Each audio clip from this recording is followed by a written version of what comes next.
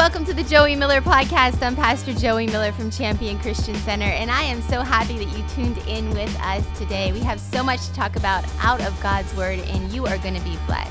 But let me just remind you before we jump in, don't forget to check out joeymiller.co for all sorts of resources, from merch to Bible studies to podcast notes to blogs. You will be blessed, so check it out today. Don't forget to subscribe to this podcast. If you're enjoying it and you want to share it with a friend, a great way to let us know is to like it, to share it, and to subscribe. So make sure you do that as well. Well, let's get into the Word together. I'm just recognizing now, I was in the car with my dad one day, and he said to me, Joey, I love you. And I said, I love you too, Dad. And he said, no, I love you just because you're you. And now that you're saying that that's the core desire, wow. Like, I'm like, okay, Lord, you were speaking through my dad, even like that's just amazing. So, and to know that, and then to go to dive into the others. I'm sure if someone's listening, they're like, I want to know what my Enneagram is. So like, could you briefly, just quickly, maybe touch on the ones that you didn't go over? And then what do you do if somebody's like, I took the Enneagram test and I don't like what came up? Like, I want to change the Enneagram. Like, there's somebody listening like that. What do you tell Yeah. Oh my God. Okay. Well, let's start there. So if you're listening and you're trying to figure out your Enneagram type and you took an Enneagram assessment and you don't like the results, you're probably on the right track. I know you don't want to hear that, but our Enneagram type is usually the one that we're like, please don't be that one. Please don't be that one. Please don't be that one. And it's because it does feel revealing and vulnerable. Our Enneagram type is usually the part of us that we have worked really hard to try to keep other people from seeing about us, or that we thought was just us and nobody else had it or knew about it. And so some of the freedom often comes from, wait a second, Karissa, you mean to tell me that there are parts of this that are good and God has created me this way, and we can lean into that and celebrate that while also learning to manage some of the weaknesses. And yeah, absolutely. And so the other thing that I will say is that typing ourselves can be a process. And so it's great to start with a reputable Enneagram assessment. I have a free one that people are welcome to take, and maybe we can put that in the show notes if that's helpful for them. The Enneagram Institute also has one that's $10. That would be the one that I would recommend next. They're not all created equal, and an assessment is not going to be 100% accurate. They're a starting point. So what it'll do for you is it'll help you narrow down the 9 types to maybe your top 2 to 3. And then from there, what we're wanting to do is learn about those types with the question of which one's motivations are driving my behavior. Because it's like you said, when we talked about the perfectionist, I'm sure there are parts of you who have identified as a type 3. There are parts of you who you perfect things in your life. It probably shows up more in the workplace environment, if I had to guess, and less at home and in other areas. So you're not an Enneagram type 1, but you have some perfectionistic tendencies. So what we want to focus in on are the motivations. So why don't we do this? Let me go back and give you the core longing for the type 1 and the type 2, because those are, I think, part of where the healing from God moves into this space. Is God is the only one, and this is my opinion, my trust. God is the only one that can fully satisfy our core longing. Okay. And people can do a good job. And if we've had great parents and we have great spouses and support systems, they reflect pieces of it. But at the end of the day, I don't know of a human being who can be fully satisfied outside of a loving relationship with God. And so for the type 1, what they're longing to hear is you are good. Even when you make a mistake, even when you get it wrong, even when it's not perfect, who you are hidden with Christ in God is good. And then for the Enneagram type 2, it's that you are wanted and loved. Even when you're needy, even when you are not meeting everyone else's needs, even when you're not doing all the things for all of the people, even when someone doesn't like you, which is tough for a type 2, who you are, is wanted and loved by God. Okay. Even if you don't do another thing or serve in another way. So we already talked about 3. The Enneagram type 4, they are usually known as our romantic individualists. They are our heart-centered creatives, our poets, our songwriters. They make incredible therapists. I mean, they feel all the feelings deeply. They reflect the beauty of God to the world. Their fear is of being inadequate or emotionally cut off or being plain, mundane, defective, or flawed. For the type 4, there's a sense that a false belief, I would say, that there is something inherently wrong with them. And so some of the work that we do with our type 4s is helping them to resist that lie that they have grown up believing, and speaking into that core longing, which for them is that you are seen and loved for who you are, which is special and unique. Wow. There's no one else in the world like you, no one else who reflects God's goodness and beauty the way that you do, and no one else that can accomplish the mission that God has given you in the way that you are uniquely wired up to do it, that there is something, distinctly unique about you. And so that's part of what some of the work looks like for a 4. Then we have our Enneagram 5s. They are our intellectuals. They are our cerebral thinkers. They are highly, highly intelligent. And that means that sometimes they struggle a little bit with relationships and understanding social situations. They are who you want in the operating room in the middle of an emergency, because they're not going to be feeling all of the feelings about the person on the operating table in front of them. They're in their head thinking through how to solve the problem in the moment. And that's part of their gift. Yeah. And we need them in the world helping us solve problems in the middle of a crisis. And so their fear is of being annihilated or invaded. They have this idea that they have very limited resources available, limited energy. And so they spend a lot of time protecting their internal resources and energy. And they don't want to be thought of as incapable or incompetent. So they spend a lot of time wanting to master an area of knowledge. Well, the thing that they long to hear the most, and that really we need to hear from God, is that their needs are not a problem.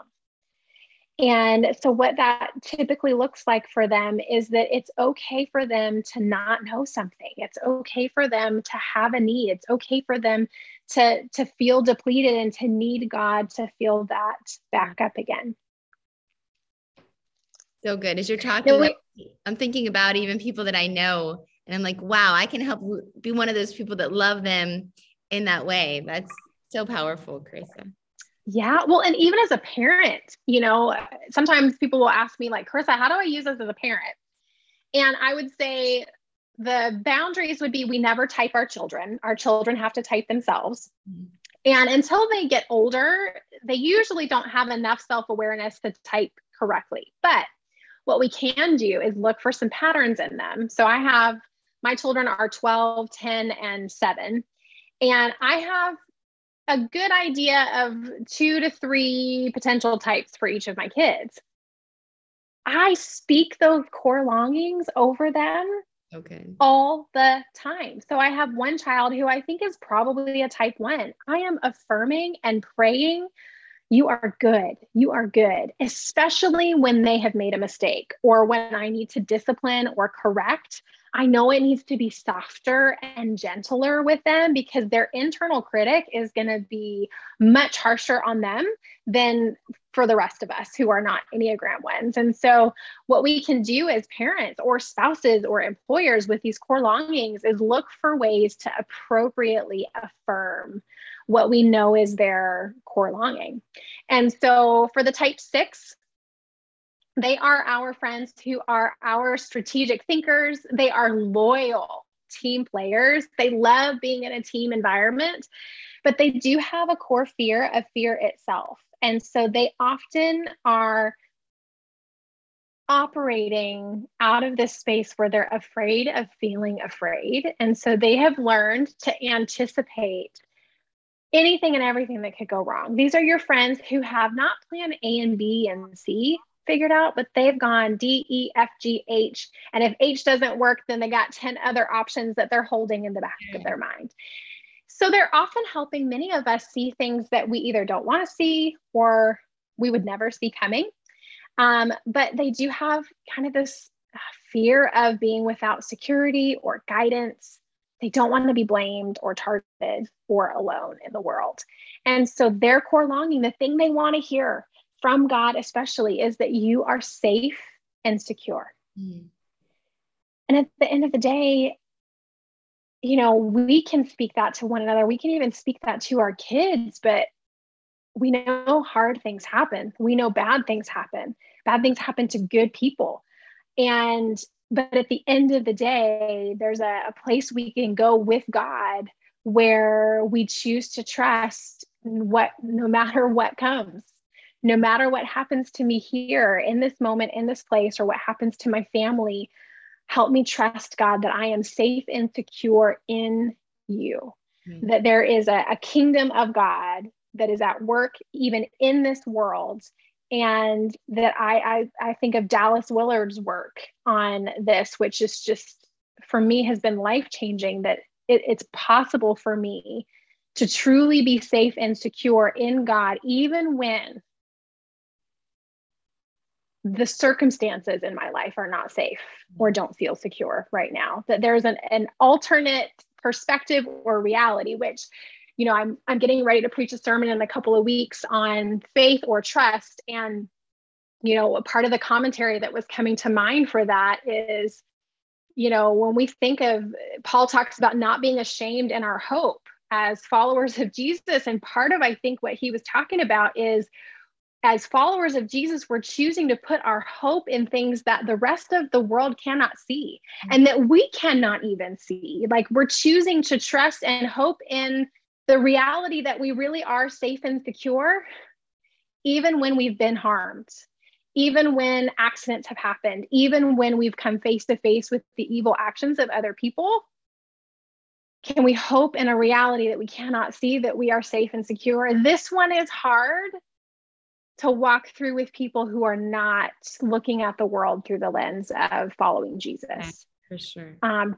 Because if you get to the end of that place, well, but I'm not really safe and secure, because anything could happen and everything could go wrong. And, you know, I don't know your story, and I know you don't know mine, but my guess is we both lived long enough that we have experienced not feeling safe and not being safe and being on the other end of something that was harmful and hurtful and unjust and unfair. But is there a reality that we can trust? Amen. Where we truly are safe and secure in Christ? That's where our hope lies. So that would be the type 6. Then we have our 7s, our type 7s. They are our entertaining optimists. They are full of life and joy and positivity and fun and vision. They have ideas for days. They typically are our high visionary leaders. And that's part of their gift. The fear that they operate with is a fear of being deprived or trapped in emotional pain, a fear of being limited or bored or of missing out on something fun. And so they're constantly chasing what's new and what's next. And part of that is because they want to avoid anything that's uncomfortable or negative, or that makes them maybe pay attention to a reality that's less than ideal. And so the thing that they desire to hear from God is that you will be taken care of. You will be taken care of. That even in those moments when you're coming up against human limitations, or someone else is imposing some necessary or unnecessary limitations upon you, because both of those things happen at times, even when you feel left out or like you're missing out on something, that your needs. And what I mean by that is for 7s, it's almost like there's an internal reservoir in them that is hungry, that never feels fully satisfied. And so it's like they're constantly looking to stimulation and people and things and experiences and stuff to fill that internal reservoir. when in reality, it's God that is uniquely designed to fill that internal reservoir. And part of our trust in God is learning to trust that He can uniquely satisfy that space in a way that people and events and circumstances and all of the things, they're not going to live up to that. And so your needs will be taken care of. Wow. So good. So good. All right, we're almost done. We've got the 8 and the 9s. The 8, they are our protective challengers. They are our leaders in the world who are going to plow a path forward and tackle challenges and obstacles that the rest of us don't even know it's possible to tackle. And they are going to be protective of the weak and the vulnerable. They have this core fear that they are operating with and people are usually surprised by this, because if you know someone who has identified themselves as an Enneagram 8, they are strong and assertive and bold and direct. But underneath all of that exterior, there is a fear of being weak, powerless, harmed, controlled, vulnerable, manipulated, or left at the mercy of injustice. So there's this strong exterior. Underneath all of that is a very soft and tender heart that is trying to protect themselves and trying to protect the people that are closest to them. And so the thing that they long to hear and that they long to trust with God is that they will not be betrayed. Mm. This is another one that's hard to sometimes translate with someone who is not a follower of Jesus or does not have a faith that they are trusting in, because at the end of the day, we are going to be betrayed. We're in life in relationship with other human beings who make mistakes, and they don't always have our back, and sometimes they have mixed motivations and all of the things. Jesus experienced this. I mean, just the ultimate betrayal, but not with God. Not with God, who will never leave us, who will never forsake us, who always and has always and will always has our best interest at heart. You know, I think of the story of the father and the prodigal son. We start off at home with God, and then sometimes we choose to make a different choice, or to distance ourselves, or to not be in close proximity with God. But God did not make that choice. And God is always there, always waiting for our return. At the end of the day, we will not be betrayed. And I don't know that we have that apart from God. I don't know that another human can fully satisfy that space. And that's where these core longings tie in so deeply with our trust in God. I don't know that we can satisfy these in ourselves, or that another person can ever fully satisfy these things. There's also and I was going to say, that's so good. And that, I mean, I can't even imagine trying to teach this or coach this without the foundation of the Lord and Jesus Christ and the cross. And I mean, he directs everything back to Him in creating us very specifically and very intentionally. And no, I love it. So good. Okay, you can finish up. Thank you. Okay, so then we have the type 9. These are our peaceful mediators. They are the people in our lives who desire peace and freedom from conflict. They typically are really easygoing. They're easy to be in relationship with. They go along to get along. And they're incredible mediators, because what their gift is they naturally see everyone else's perspective and are thinking through the lens of the other people around them. They're able to put themselves in your shoes. Even if they disagree with your perspective, they can understand and empathize with your perspective. The downside to this, or the potential shadow side, is that they lose the ability to pay attention to their unique perspective and their opinion and their dreams and their desires that God has given to them. Part of that is because they have a core fear of being in conflict or tension or experiencing discord. There's a fear of feeling shut out or being overlooked, and of losing connection with others. And so their core longing, the thing that they most want to trust and hear from God, is that their presence matters, that their voice matters, that we need what they uniquely bring to the table in a relationship or in a professional environment or in a ministry setting, that they have somehow believed the lie along the way that other people's opinions matter more than theirs, or their perspectives matter more, when in reality, we need their voice, we need their presence, that it matters to the world. And the other piece to these core longings is, for me as a pastor, part of what's been helpful is to remember that sometimes we can share the gospel through our unique lens and our unique perspective. And so what I try to do a lot of times is remember, I've got 9 different perspectives in the room on any given Sunday or at any given event. Am I looking for ways to speak directly to their need, their longing in God? And how does that connect with the gospel, the message that Jesus came proclaiming, that the kingdom of God is present and available in their life? It's the same kingdom, but it looks a little different depending on our story and our personality and our wiring.